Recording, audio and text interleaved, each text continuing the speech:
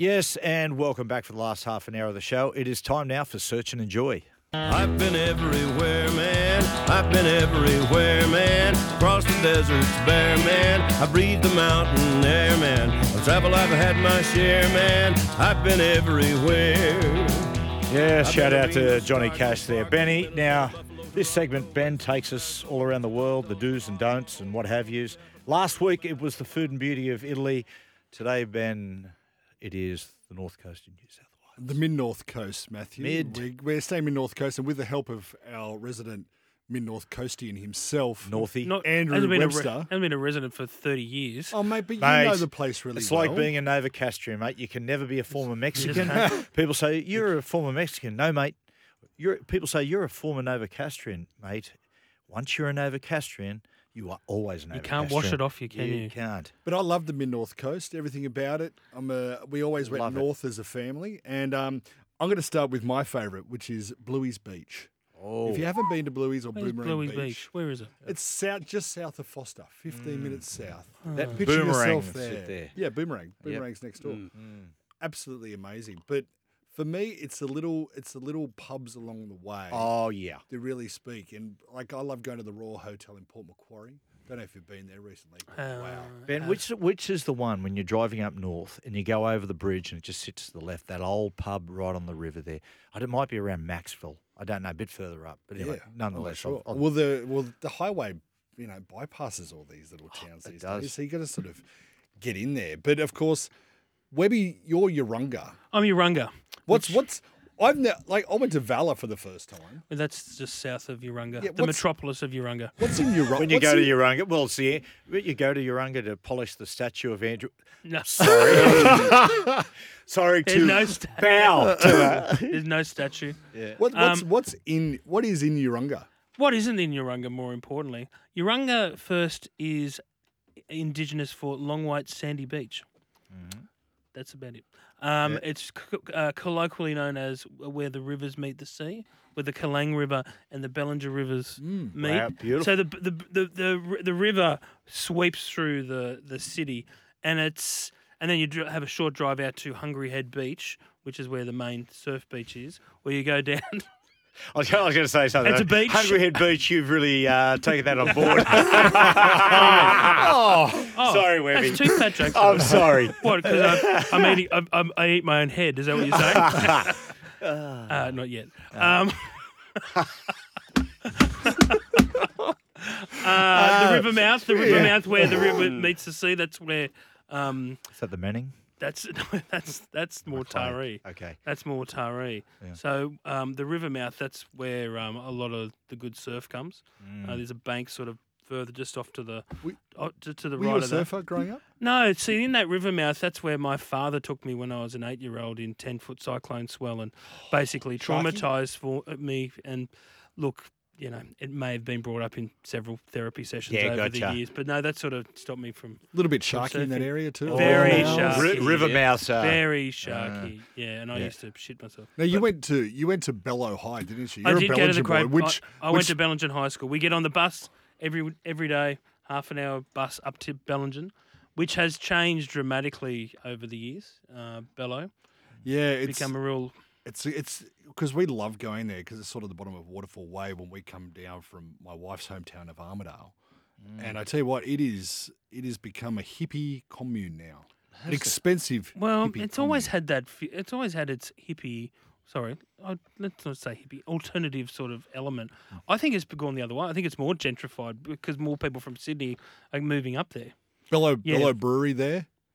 People out there, if you're going through Bellingen, Good. go to that Bellow Brewery. Oh yeah, good spot. But my upbringing as in the 80s was going and watching the Bellingen Magpies back in the day, and they were real strong. They were always contenders in Group 2. That- It was really strong. That bush rugby football league area. was very, very strong. Very much so. And South used to come up for a trial regularly in the 80s. And I remember Bellingen would sometimes beat them in trial matches, which is always, was a big result. Hometown of Adam Gilchrist.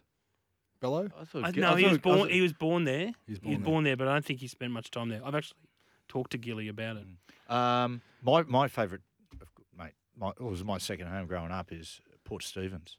Particularly Shoal Bay and Fingal Bay. That to me, is just paradise.